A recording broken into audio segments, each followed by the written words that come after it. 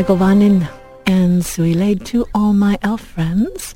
I am Tani Genevieve and wishing you all a very happy New Year, this first day of the New Year. And you are listening to What Would Arwen Do on every other Friday morning on KUCI in Irvine, broadcasting from the University of California at Irvine. And in case you are tuning in for the very first time and wondering, what in the world is this all about? This is the show where I ask, if a Middle-earth elf lived today in Orange County, California, what might her life look like? How would she celebrate and support the arts, music, her community, and the preservation of Earth, its beauty, resources, and creatures? Some people ask, what would Jesus do? Which is a very good question. I like to ask, what would Arwen do? And in case you're not familiar with who Arwen was an elf princess, the daughter of Elrond, a prince among elves and lord of Rivendell, a magical place of healing lore and wisdom, perhaps not unlike the community here at UC Irvine.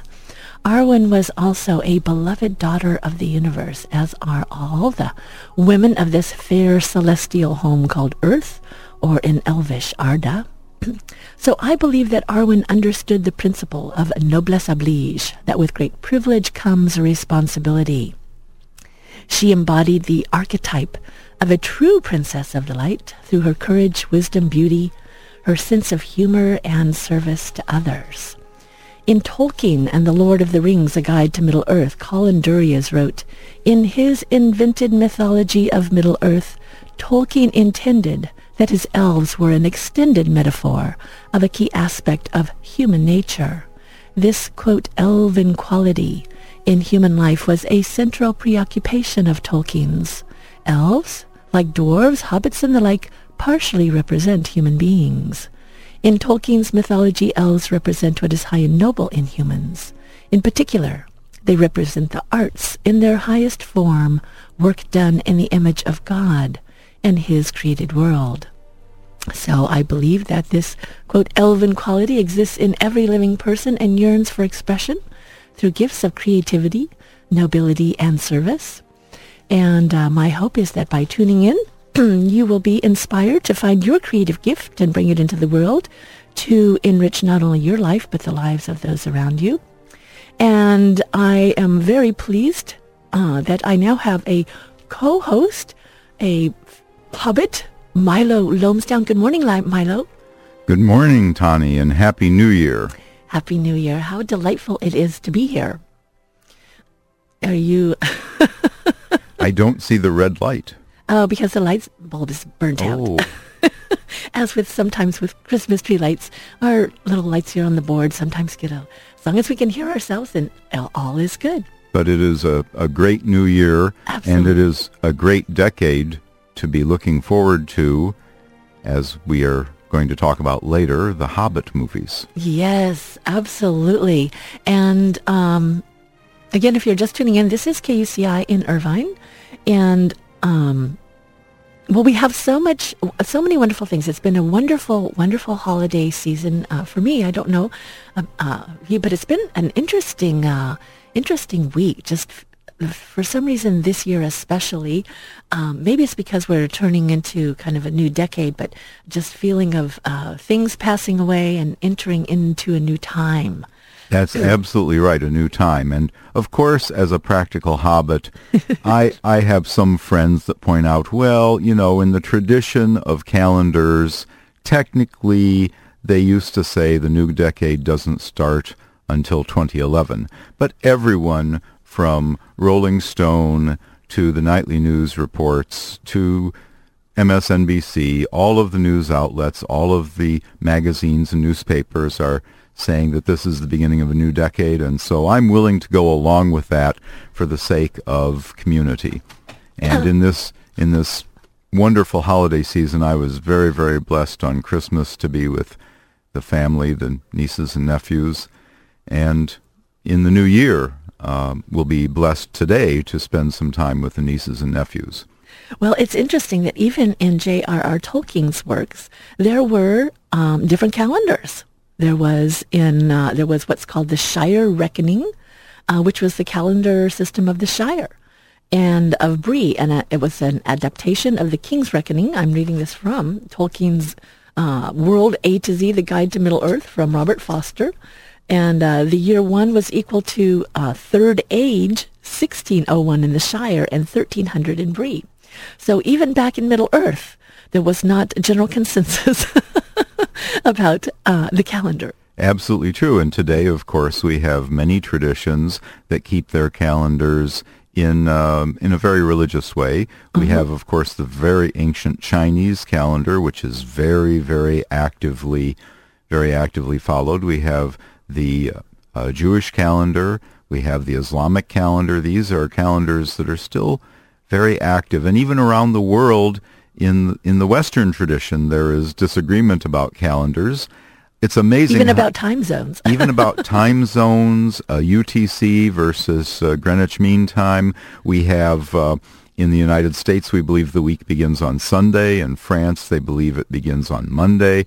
So even today, we see Tolkien reflecting not only a great mythology, but also reflecting reality in many ways by having different calendars. Yes. I mean, it's amazing when you stop to think of this man, the Professor J.R.R. Tolkien, who we will be celebrating this morning and discussing various aspects of his life and work and sharing some of his own readings, but that it's so amazing that he created, or as he would say, discovered this world of Middle-earth and created it with such complexity that he even had various calendars. I mean, there's a whole backstory to the difference between the Shire calendar and the calendar of the rest of Middle-earth. I mean, how many authors that have that much detail of the worlds that they bring to our awareness? Very, very, very few. Yes.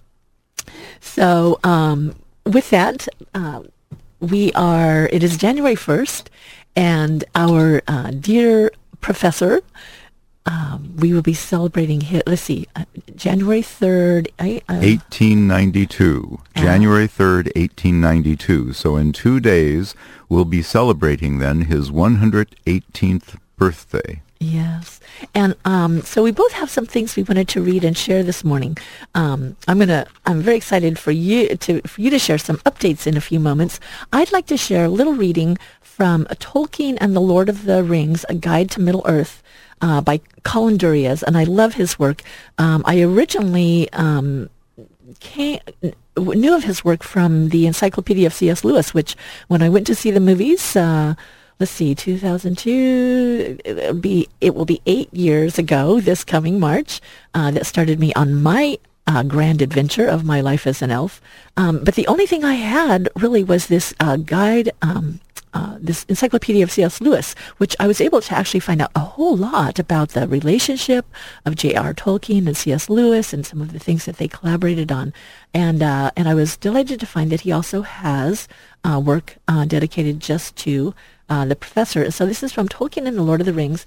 And I love, he starts out in this chapter on the life and work of J.R.R. Tolkien with an excerpt from a letter of J.R.R. Tolkien's written on 25th October 1958. And J.R.R. Tolkien says of himself, "I was born in 1892 and lived for my early years in, quote, the Shire in a pre-mechanical age. Or more important, I am a Christian, which can be deduced from my stories, and in fact a Roman Catholic. The latter, quote, fact, perhaps cannot be deduced. I am in fact a hobbit, in all but size. I like gardens, trees, and unmechanized farmlands. I smoke a pipe and like good plain food. I like, and even dare to wear in these dull days, ornamental waistcoats. I am fond of mushrooms out of a field, have a very simple sense of humor, which even my appreciative critics find tiresome. I go to bed late and get up late when possible. I do not travel much." And then it goes on to say, J.R.R. Tolkien's most familiar creation, the Hobbits of Middle-earth, belonged only to his private world until September 1937. Before then, they were known only to his children and to his great friend C.S. Lewis and to a few other people. The print run of what is now a children's classic, and soon to be a movie, The Hobbit, or There and Back Again, 1937, in its first edition was 1,500 copies. 40 years later, in 1977, the initial print run for the U.S. edition of Tolkien's The Silmarillion was over 300,000 copies, and 2 years later, the run for the U.S. paperback edition was reportedly over 2.5 million copies. John Ronald Reuel Tolkien was born on 3rd January 1892 in Bloemfontein, South Africa, the first son of English citizens Arthur Reuel and Mabel Tolkien. In the time of his father's death in 1896, Ronald Tolkien and his brother Hilary were in England with his mother because of his health. They remained in England after his father's death and occupied a rented house in Sarehole, Warwickshire, outside Birmingham. In Sarehole there was an old brick mill with a tall chimney. Though it was powered by a steam engine, the stream ran under its great wheel. The mill with its frightening miller's son made a deep impression on Tolkien's imagination. In The Lord of the Rings, 1954 to 1955, he wrote of a mill in Hobbiton, located on the water, which was torn down and replaced by a brick building, which polluted both the air and water. And he says in his letters, Tolkien remembered his mother as, quote, a gifted lady of great beauty and wit, greatly stricken by God with grief and suffering, who died in youth at 34 of a disease hastened by persecution of her faith. Her nonconformist family was opposed to her move to Roman Catholicism, which took place in 1900. It is to my mother, wrote Tolkien, who taught me, when I obtained a scholarship, that I owe my tastes for philology, especially of Germanic languages, and for romance. So we can thank J.R.R. Tolkien's mother for planting in him that love of languages through which we see so much beauty expressed in all the over 14 languages of Middle-earth. It's amazing how he has not only devised calendars, but the languages, the variety of languages, very light and airy languages, very deep guttural languages, and yet established sort of a lingua franca in the books, the Western speech, which pretty much all of the races can speak. Gimli certainly has his Dwarvish tongue. Mm-hmm. And the black speech, of course. And the black speech, of course, which will not be mentioned here today, because today is a day of celebration of his birth. And the ring is now unmade. Yes. But speaking of his birth, I found this particular letter from the authorized biography by Humphrey Carpenter, Tolkien's authorized biography published in 1977. And, of course, this is the first edition, needless to say. I had, if I can make a bibliographical side note, you mentioned The Hobbit, which was published in 1937. Mm-hmm. Several years ago, 20 years ago, I had a chance to buy a first edition, first imprint for $7,500. And I said, well, $7,500 is an awful lot for one book. I should have invested, yes. Tommy. I should have invested. But to the birth of Tolkien, in this authorized biography is reprinted a letter from Tolkien's father, Arthur Tolkien, to J.R.R. Tolkien's grandmother, which would be Arthur Tolkien's mother. Mm-hmm. And Arthur Tolkien writes on January 4th, 1892, the day after Tolkien was born. He writes, "My dear mother, I have good news for you this week. Mabel gave me a beautiful little son last night, on January 3rd. It was rather before time, but the baby is strong and well, and Mabel has come through wonderfully. The baby is, of course, lovely. It has beautiful hands and ears, very long fingers, very light hair, Tolkien eyes, and very distinctly a Suffield mouth. In general effect, immensely like a very fair edition of its Aunt Mabel Minton. When we first fetched Dr. Stolreither yesterday, he said it was a false alarm and told the nurse to go home for a fortnight. But he was mistaken, and I fetched him again about 8, and then he stayed until 12:40, when we had a whiskey to drink luck to the boy. The boy's first name will be John, after its grandfather, probably John Ronald Royal altogether. Mab wants to call it Ronald, and I want to keep up John and Royale. So that was the first letter about Tolkien. And Yes. of course we know from the collected letters, which I will be reading some later, that Tolkien himself was very proficient in writing letters. Yes, and we, well, I guess I can speak mainly for myself, but I kind of can speak for some of my friends who shared the same views, are all so very glad that he did, because not only do we have this rich story and the backstory of this discovered world of Middle-earth, but we get a glimpse into what was going on through the life of the author, through the process of that writing and of the coming to publication, and of just who he was as a person. I think we all, at least I like to let a person's work stand on its own and appreciate it for its artistic merits. But generally, once I've done that, then especially if it's something that's very dear to my heart, then I want to know something about who it was, what incarnate spirit brought this wonderful thing down out of the earth ethers for us to enjoy. Absolutely, I agree.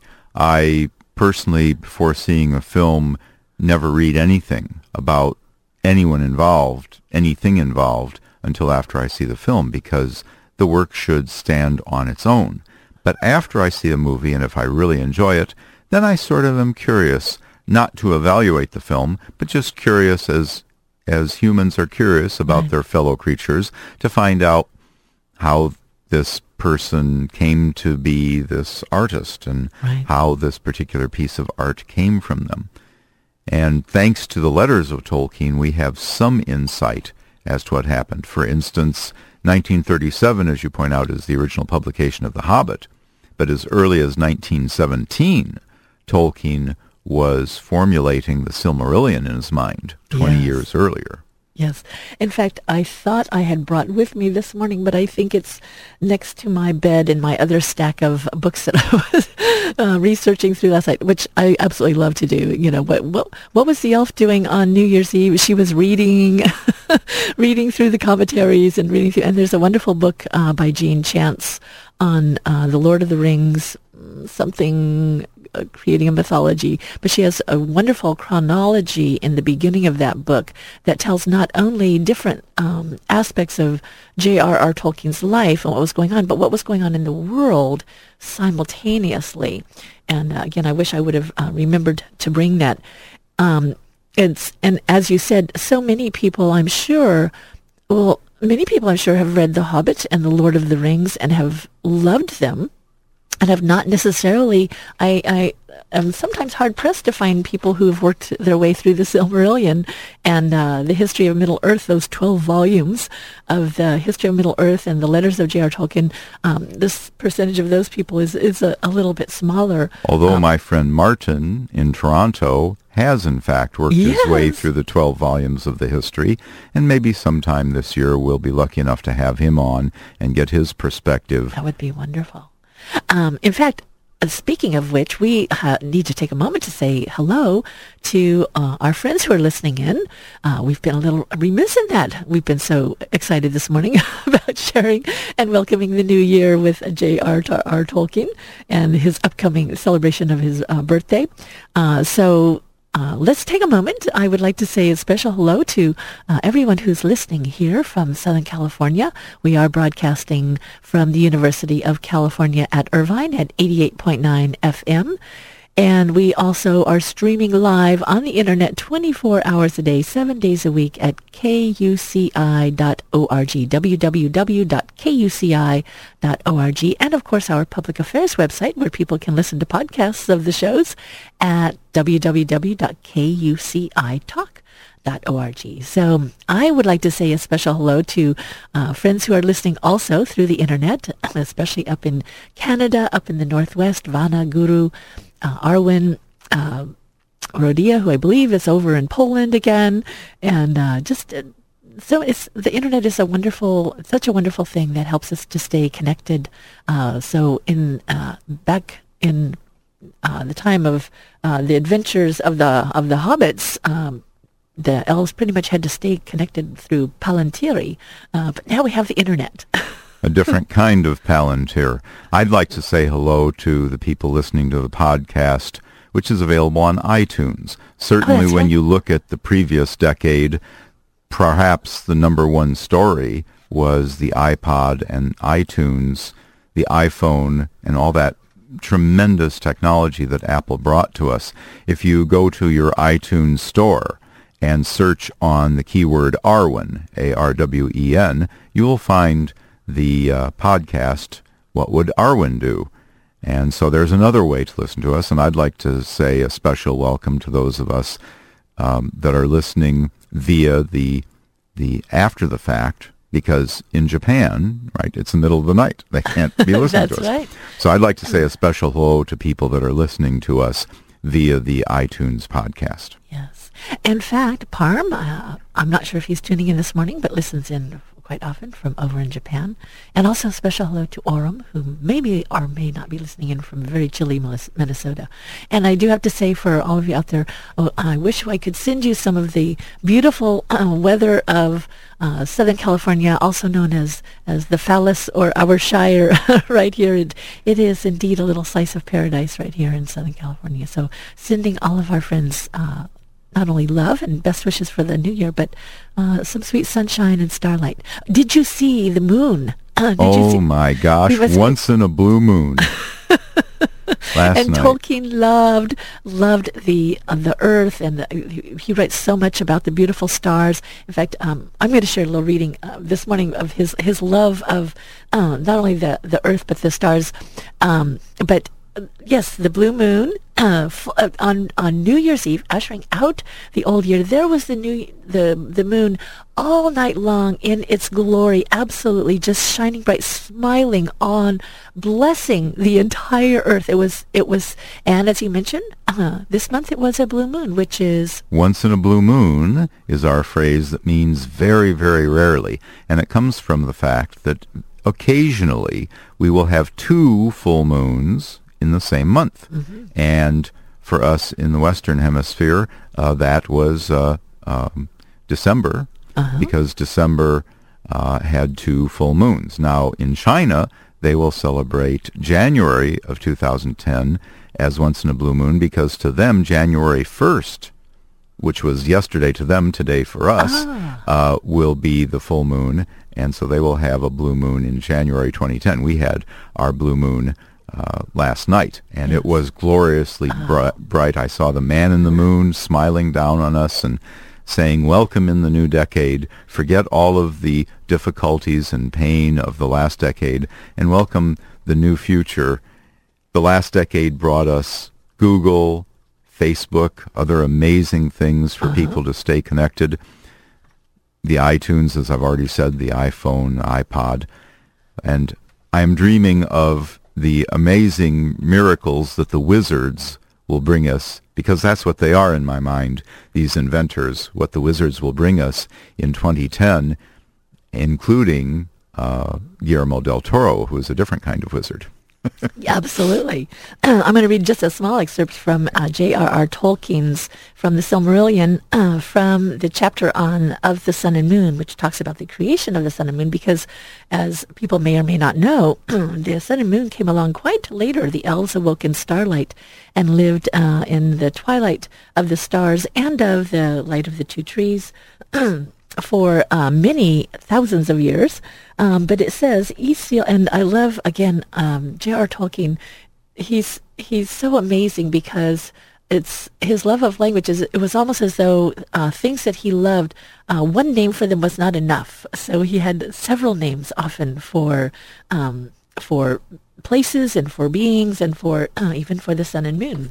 So it says here, Isil the Sheen, the Vanyar, which were the oldest of the elves who made the journey into Elven home, Isil the Sheen, the Vanyar of old, named the moon, flower of Telperion in Valinor, and Anar, the fire golden, the fruit of Laurelin, they named the sun. But the Noldor named them also Rana, the wayward, and Vasa, the heart of fire that awakens and consumes. For the sun was set as a sign for the awakening of men and the waning of the elves, but the moon cherishes their memory. So every time I see the moon, I remember that the moon cherishes our memory. Shall we play a little something from the professor before we get back into, or should we talk a little? Well, I would love to hear the professor talking, because his voice, in addition to his writing being wonderful, his voice was so well suited to reading and speaking, really better than C.S. Lewis, who I also love dearly as an author, but Tolkien, when he's reading, is so sensitive to the language and its rhythms, yes. Intonations. Oh, absolutely. Well, I mean, and because he had such a love of old, the old epic stories and poems. So this morning I thought we would play, since of course those of us who loved the movies were a little disappointed that Tom Bombadil did not make it into the movies. I was very disappointed. I said, wait a minute, where's Tom Bombadil? Because, of course, I had been, as I've told you, I reread The Lord of the Rings basically every year. And I said, where is Tom Bombadil? But after the trilogy was over, I understood. Yeah. I You could only do so much. Yeah. So we are going to hear the professor reading his poem, The Adventures of Tom Bombadil, which, in fact, if you read The Lord of the Rings and the chapter on Tom Bombadil, this little poem actually gives you a bit of the backstory of who Tom Bombadil and Goldberry are. So it's kind of like a little miniature Silmarillion for Tom Bombadil. So here is Professor Tolkien with The Adventures of Tom Bombadil. You are listening to KCI in Irvine, 88.9 FM. And this is What Would Arwen Do? And this is J.R.R. Tolkien. Old Tom Bombadil was a merry fellow. Bright blue his jacket was, and his boots were yellow. Green were his girdle, and his breeches all of leather. He wore in his tall hat a swan-wing feather. He lived up under hill, where the Withywindle ran from a grassy well down into the dingle. Old Tom in summer-time walked about the meadows, gathering the buttercups, running after shadows, tickling the bumblebees that buzzed among the flowers, sitting by the waterside for hours upon hours. There his beard dangled long down into the water. Up came Goldberry, the river-woman's daughter, pulled Tom's hanging hair. In he went a-wallowing, under the water-lilies bubbling and a-swallowing. "Hey, Tom Bombadil, whither you going?" said fair Goldberry. "Bubbles you are blowing, frightening the finny fish and the brown water-rat, startling the dab-chicks and drowning your feather hat." "You bring it back again, there's a pretty maiden," said Tom Bombadil. "I do not care for wading. Go down, sleep again where the pools are shady, far below willow roots, little water lady." Back to our mother's house in the deepest hollow swam young Goldberry, but Tom he would not follow. On knotted willow roots he sat in sunny weather, drying his yellow boots and his draggled feather. Up woke Willow Man, began upon his singing, sang Tom fast asleep under branches swinging. In a crack caught him tight, snick, it closed together, trapped Tom Bombadil, coat and hat and feather. "Ah, Tom Bombadil, what be you a-thinking? Peeping inside my tree, watching me a-drinking, deep in my wooden house, tickling me with feather, dripping wet down my face like a rainy weather. You let me out again, old man Willow. I'm stiff lying here, they're no sort of pillow, your hard, crooked roots. Drink your river water. Go back to sleep again, like the river daughter." Willow Man let him loose when he heard him speaking, locked fast his wooden house, muttering and creaking, whispering inside the tree. Out from Willow Dingle Tom went, walking on up the Withywindle. Under the forest eaves he sat a while a-listening. On the boughs piping birds were chirruping and whistling.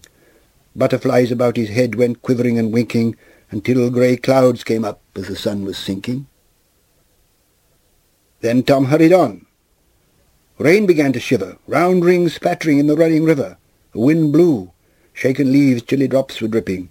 Into a sheltering hole old Tom went skipping. Out came Badger Brock with his snowy forehead and his dark blinking eyes. In the hill he quarried with his wife and many sons. By the coat they caught him, pulled him inside their earth, down their tunnels brought him. Inside their secret house, there they sat a-mumbling. "Oh, Tom Bombadil, Where you come tumbling, bursting in the front door? Badger folk have caught you. You'll never find it out the way that we have brought you. Now, old Badger Brock, you hear me talking? You show me out at once, I must be a-walking. Show me to your back door under briar roses, then clean grimy paws, wipe your earthy noses. Go back to sleep again on your straw pillow, like fair Goldberry and old man Willow. Then all the Badger folk said, we beg your pardon. They showed Tom out again to their thorny garden, went back and hid themselves, a-shivering and a-shaking, blocked up all their doors, earth together raking. Rain had passed, the sky was clear, and in the summer gloaming old Tom Bombadil laughed as he came homing, unlocked his door again and opened up a shutter. In the kitchen round the lamp moths began to flutter. Tom through the window saw waking stars come winking, and the new slender moon early westward sinking. Dark came under hill. Tom he lit a candle, upstairs creaking went, turned the door handle. "Oh, Tom Bombadil, look what night has brought you. I'm here behind the door, now at last I've caught you. You'd forgotten Barrow White, dwelling in the old mound up there on hilltop, with a ring of stones round. He's got loose again. Under earth he'll take you, poor Tom Bombadil. Pale and cold he'll make you. Go out, shut the door, and never come back after. Take away gleaming eyes, take your hollow laughter. Go back to grassy mound. On your stony pillow, lay down your bony head like old man Willow, like young Goldberry and Badger folk in Burrow. Go back to buried gold and forgotten sorrow." Out fled Barrow White through the window leaping, through the yard over wall like a shadow sweeping. Uphill wailing went back to leaning stone rings, back under lonely mound, rattling his bone rings. Old Tom Bombadil lay upon the pillow, sweeter than Goldberry, quieter than the willow, snugger than the Badger folk or the Barrow dwellers, slept like a humming top, snored like a bellers. He woke in morning light, whistled like a starling, sang, "Come, Derry doll, merry doll, me darling." He clapped on his battered hat, boots and coat and feather, opened the window wide to the sunny weather. Wise old Bombadil, he was a wary fellow. Bright blue his jacket was, and his boots were yellow. None ever caught old Tom in upland or in dingle, walking the forest paths or by the windle, or out on the lily pools in boat upon the water. But one day Tom he went and caught the river daughter, in green gown, flowing hair, sitting in the rushes, singing old water songs to birds upon the bushes. He caught her, held her fast. Water rats went scuttering, reeds hissed, herons cried, and her heart was fluttering. Said Tom Bombadil, "Here's my pretty maiden. You shall come home with me. The table is all laden, yellow cream, honeycomb, white bread and butter, roses at the window-sill and peeping round the shutter. You shall come under hill. Never mind your mother in her deep weedy pool. There you'll find no lover." Old Tom Bombadil had a merry wedding, crowned all with buttercups, hat and feathers shedding. His bride with forget-me-nots and flag-lilies for garland was robed all in silver green. He sang like a starling, hummed like a honey-bee, lilted to the fiddle, clasping his river-maid round her slender middle. Lamps gleamed within his house, and white was the bedding. In the bright honeymoon Badger folk came treading, danced down under hill, and old man Willow tapped at window-pane as they slept on the pillow. On the bank in the reeds, river-woman sighing heard old Barrow White in his mound crying. Old Tom Bombadil heeded not the voices, taps, knocks, dancing feet, all the nightly noises, slept till the sun arose and sang like a starling, "Hey, come, Derry doll, merry doll, me darling," sitting on the doorstep, chopping sticks of willow, while fair Goldberry combed her tresses yellow.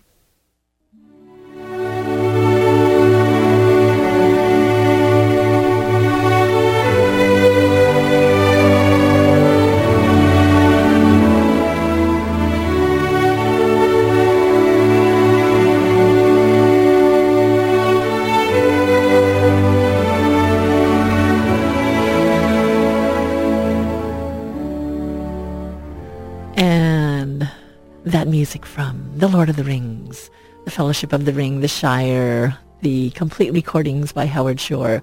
But, oh, Milo, we just heard the professor reading The Adventures of Tom Bombadil, the backstory for what we find in The Lord of the Rings, and his voice is so incredible. It's wonderful. It's not too deep. It's not too light. It's just right. And every inflection, every rhythm. Of course, he wrote the poem, so you might say, well, he should be able to read it.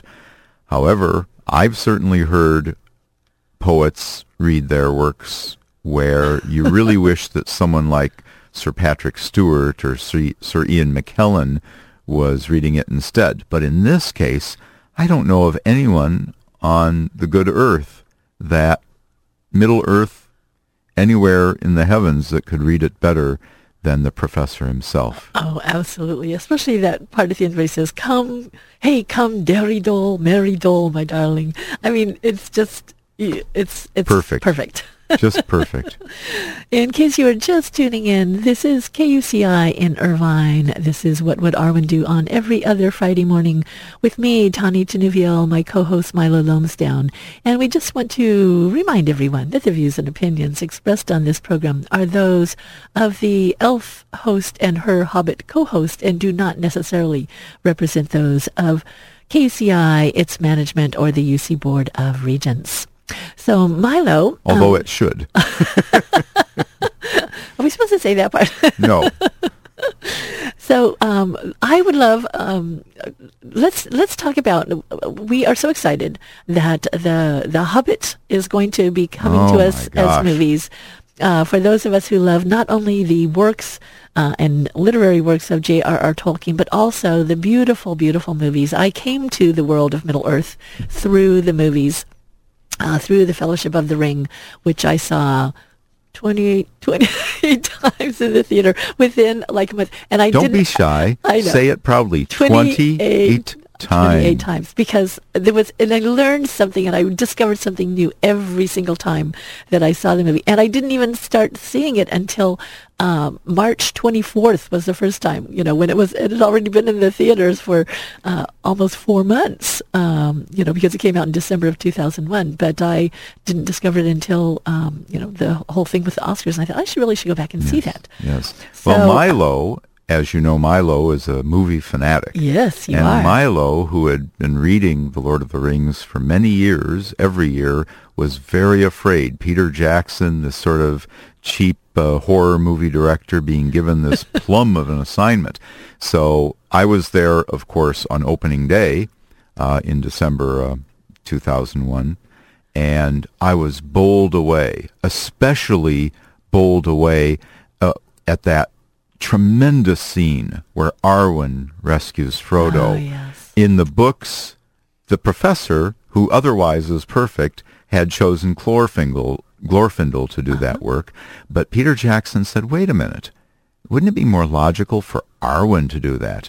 And I would say that change he made, which at the time I said, that's interesting, in retrospect is brilliant.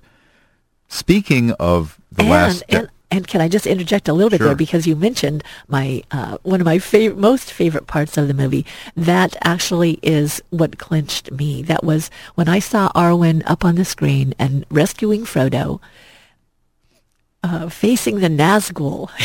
Yes. This archetype of the warrior princess that faces off with the Nazgul, by the power of her voice, calls the power of the river up to wash the Nazgul down the river, falls onto the bank with Frodo, who is still injured, and she says, "What grace has given me, let it pass to him." And I was in love. I was like, that's it. I'm an elf. That is the archetype of all I wish to be, and it has sent me on this grand adventure. And so it was amazing to me when I actually read the books and I realized that wasn't actually in the books.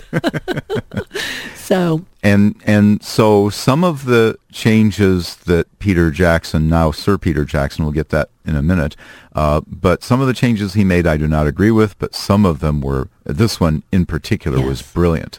So let's talk about, as a movie fanatic, I have to talk about the 10 best movies of the last decade, as represented by Peter Travers, one of the best critics. Mm-hmm. And he says, I'll do it from 1 to 10. He says, There Will Be Blood, great. Children of Men, wonderful. Mulholland Drive, brilliant. History of Violence, extremely good with our friend Viggo Mortensen, Yes. Aragorn. No Country for Old Men, The Incredibles, the decade the decade of the 2000s probably was the Pixar decade in many ways, setting all kinds of records for a studio to have 0 duds and all box office hits. Yes. Amazing. Brokeback Mountain, a tremendously beautiful film. Heath Ledger, unbelievable. The Departed, of course, Scorsese, what can you say? He's Scorsese. Mystic River, once again, Clint Eastwood showing that he is, in my opinion, in the Hobbit's opinion, a much better director than he was ever an actor. And number 10, The Lord of the Rings. Well, Peter Travers, I respectfully disagree. All of these things are very good films, but when you look at the history of film in the 21st century, when we write our history books about the 21st century, the signpost, the bright, shining signpost of the first decade of the 21st century will be The Lord of the Rings, and should have been number 1. As good as these other films are, and some of them are very, very good, when you talk masterpiece, Yes. you talk Lord of the Rings. Well, because on so many levels, the things were done that had never been done before. The integration of the animation, but the fact also that Peter Jackson took these people. They took on this project for 3 years. They went to. Nobody had ever really done something where all 3 films were being filmed, in sequence to be released over the period of 3 years, and that had never been done before. Exactly right. You talk about box office total, Lord of the Rings is the winner. You talk about innovation, it's numero uno. When you talk about the realization of a complex literary work on the screen without destroying the original feeling of the work, Right. unique. In every dimension, in every measure, in every metric, warmth of heart. Yes. What other film has that degree of heart? In every dimension, it is the film of the 2000s. And of creating even additional, communities of people that come together, just Tolkien Online, and Torn, thewondering.com, communities of people, brought together through the internet from all over the world to talk about and celebrate and discuss, all of the aspects of not only the movies, but the resurgence of interest in the books as well. Right. When you look at these other 9 films that Peter Travers mentions, and he's not the only one. I pick on him because he's at hand, right? But if you look at all of these major critics, they are, I believe, flawed in their thinking. Yes, these are other films are good.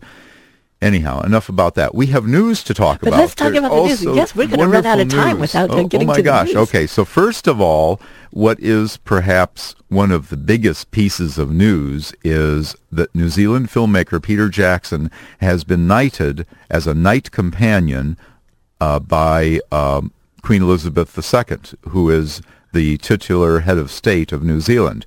We now address him as Sir Peter. Sir Peter Jackson. Unbelievable. In the New Year's honors list, and of course we had announced. Sir Ian McKellen. Well, Sir Ian McKellen had become a knight years ago because of his work on stage. Yes. But he certainly deserves a double dose for his work on film. When you look at his realization of Gandalf, who else? I mean, you can't imagine. When I'm reading the books now, I regret to inform you, for the last 7 years, as I've reread, I said, I cannot imagine. I mean, every time I read in the book, Gandalf, boom, I see Ian McKellen in my mind. So that's one piece of very, very good news. For those of you who live or work, if you have a work permit in New Zealand, you can now apply to be a part of the Hobbit movies as an extra. Oh, you need to send in your photograph. New Zealand.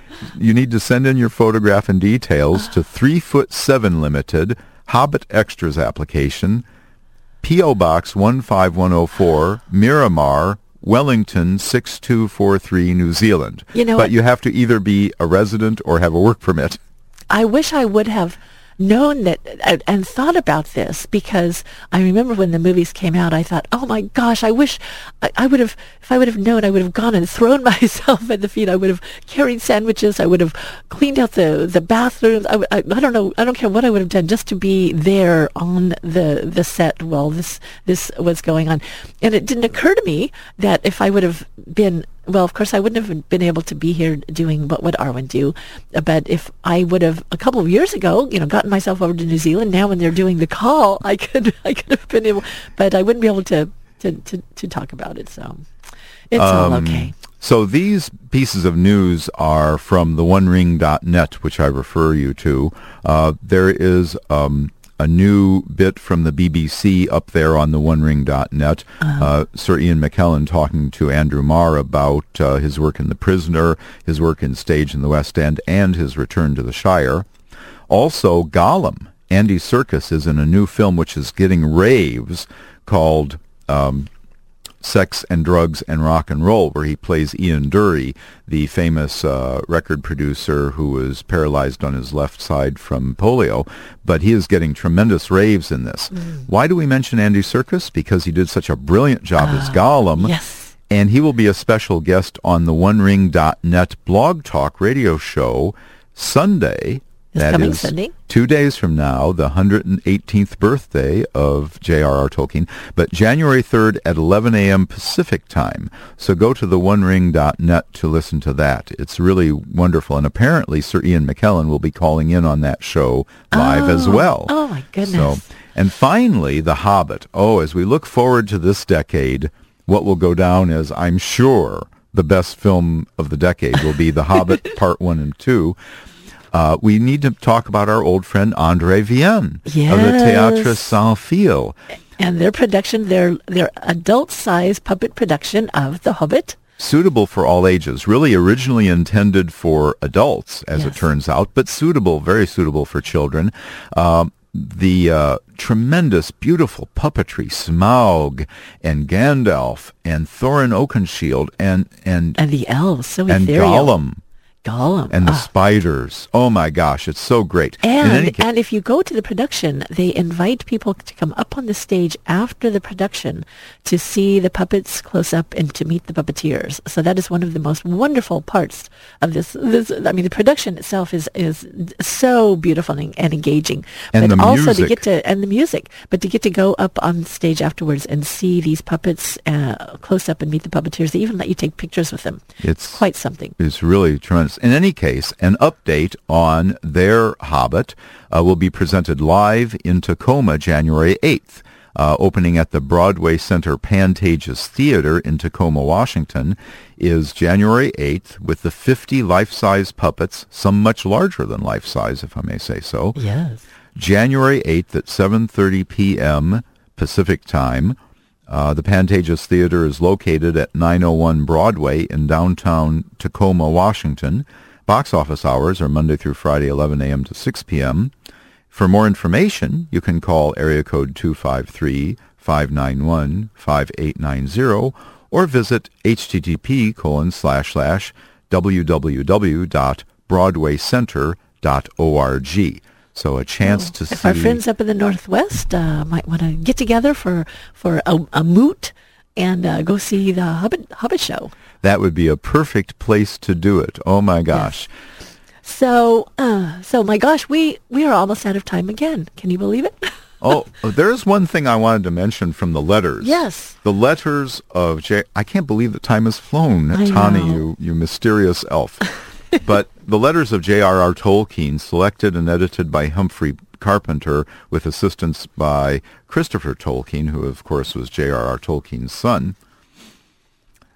From a letter to Hungarian Peter Szabo Szentmihalyi. This letter was written October 1971, and he writes, I have no time to provide bibliographical material concerning criticisms, reviews, or translations. The following point, however, I should like to make briefly. One of my strongest opinions is that investigation of an author's biography, or such other glimpses of his personality as can be gleaned by the curious, is an entirely vain and false approach to his works, and especially to a work of narrative art, of which the object aimed at by the author was to be enjoyed as such, to be read with literary pleasure, so that any reader whom the author has, to his great satisfaction, succeeded in pleasing, which means exciting, engrossing, moving, etc., should, if he wishes others to be similarly pleased, endeavor in his own words, with only the book itself as his source, to induce them to read it for literary pleasure.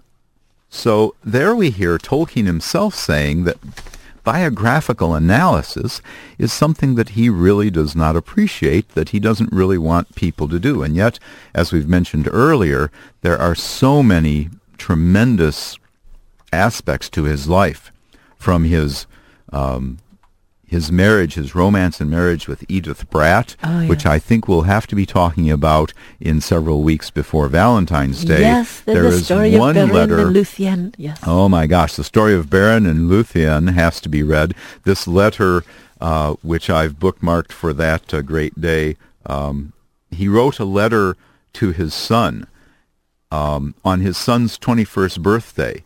And that 21st birthday, talking about love and marriage and romance will be perfect for our Valentine's Day show. Well, and I think also, I just want to mention, too, that we are so excited, those of us who love not only the books but the movies, and that there are those that sometimes say, oh, J.R.R. Tolkien would not have liked these movies and these puppet things. I think he actually would have, and I think there is evidence for that. And I want to end our show today with reading just this little from a letter of J.R.R. Tolkien. This was one of the famous letters that was written to Milton Waldman in 1951, but he talks about his desire in, where he talks about Middle Earth, where he says, yet always I had the sense of recording what was already there somewhere, not of inventing, when he was writing of Middle Earth. But he says, do not laugh, but once upon a time, my crest has long since fallen. I had a mind to make a body of more or less connected legend, ranging from the large and cosmogonic to the level of romantic fairy story, the larger founded on the lesser in contact with the earth, the lesser drawing splendor from the vast backcloths, which I could dedicate simply to England, my country. It should possess the tone and quality that I desired, somewhat cool and clear, be redolent of our air, the clime and soil of the Northwest, meaning Britain and the hither parts of Europe, not Italy or the Aegean, still less the East, and while possessing, if I could achieve it, the fair elusive beauty that some call Celtic, though it is rarely found in genuine ancient Celtic things, it should be high, purged of the gross, and fit for the more adult mind of a land now long steeped in poetry. I would draw some of the great tales in fullness, and leave many only placed in the scheme and sketched. The cycles should be linked to a majestic whole, and yet leave scope for other minds and hands, wielding paint and music and drama. Absurd, he says. But he says right here that he meant to leave things only sketched, and leave scope for other minds and hands, Peter Jackson's, the Andre Viennes, the Peter Naismith, who's brought us, and Alan Lee have brought us such beautiful art, Howard Shore, beautiful music, wielding paint and music and drama. So I believe that Tolkien himself would have celebrated that there are so many wonderful ways that his world of Middle-earth has been incarnated and continues to spread its beauty and magic. Absolutely true. I just read a letter yesterday evening preparing for our time today, and I forget the date or the addressee, but he wrote a letter about that he encourages adaptation. Yes. So with that, we will, in 2 days from now, perhaps be raising a pint or a glass of Miravor in toast to the professor, J.R.R. Tolkien. In the meantime, our time is up. We will have to leave with, but let's end our show today with some music from the Howard Shore, the extended, the complete recordings of the Fellowship of the Ring, and of course J.R. Tolkien, considering himself a hobbit. I think it only fitting that we end with some music from the Shire. But before then, we want to wish all of our listeners, both live and on the internet, via podcast, via iTunes, a very happy, healthy, prosperous, enjoyable new year and new decade of Middle-earth delights. Absolutely. And for those that we have yet to meet and have adventures with, let us say, Ellen Salalomin Amentielvo, a star shines on the hour of our meeting. And of course, for you, my friend, Milo, a star definitely shone on the hour of our meeting. That is certainly the truth. We are off for more adventures. We are. We should tell our listeners where they can write us. They can contact us through email at askanelf@yahoo.com, askanelf@yahoo.com. Have a great new year, Tani. Yeah, you too. my friend. And here is Howard Shore. You are listening to KUCI in Irvine, the best radio station in the history of Middle Earth.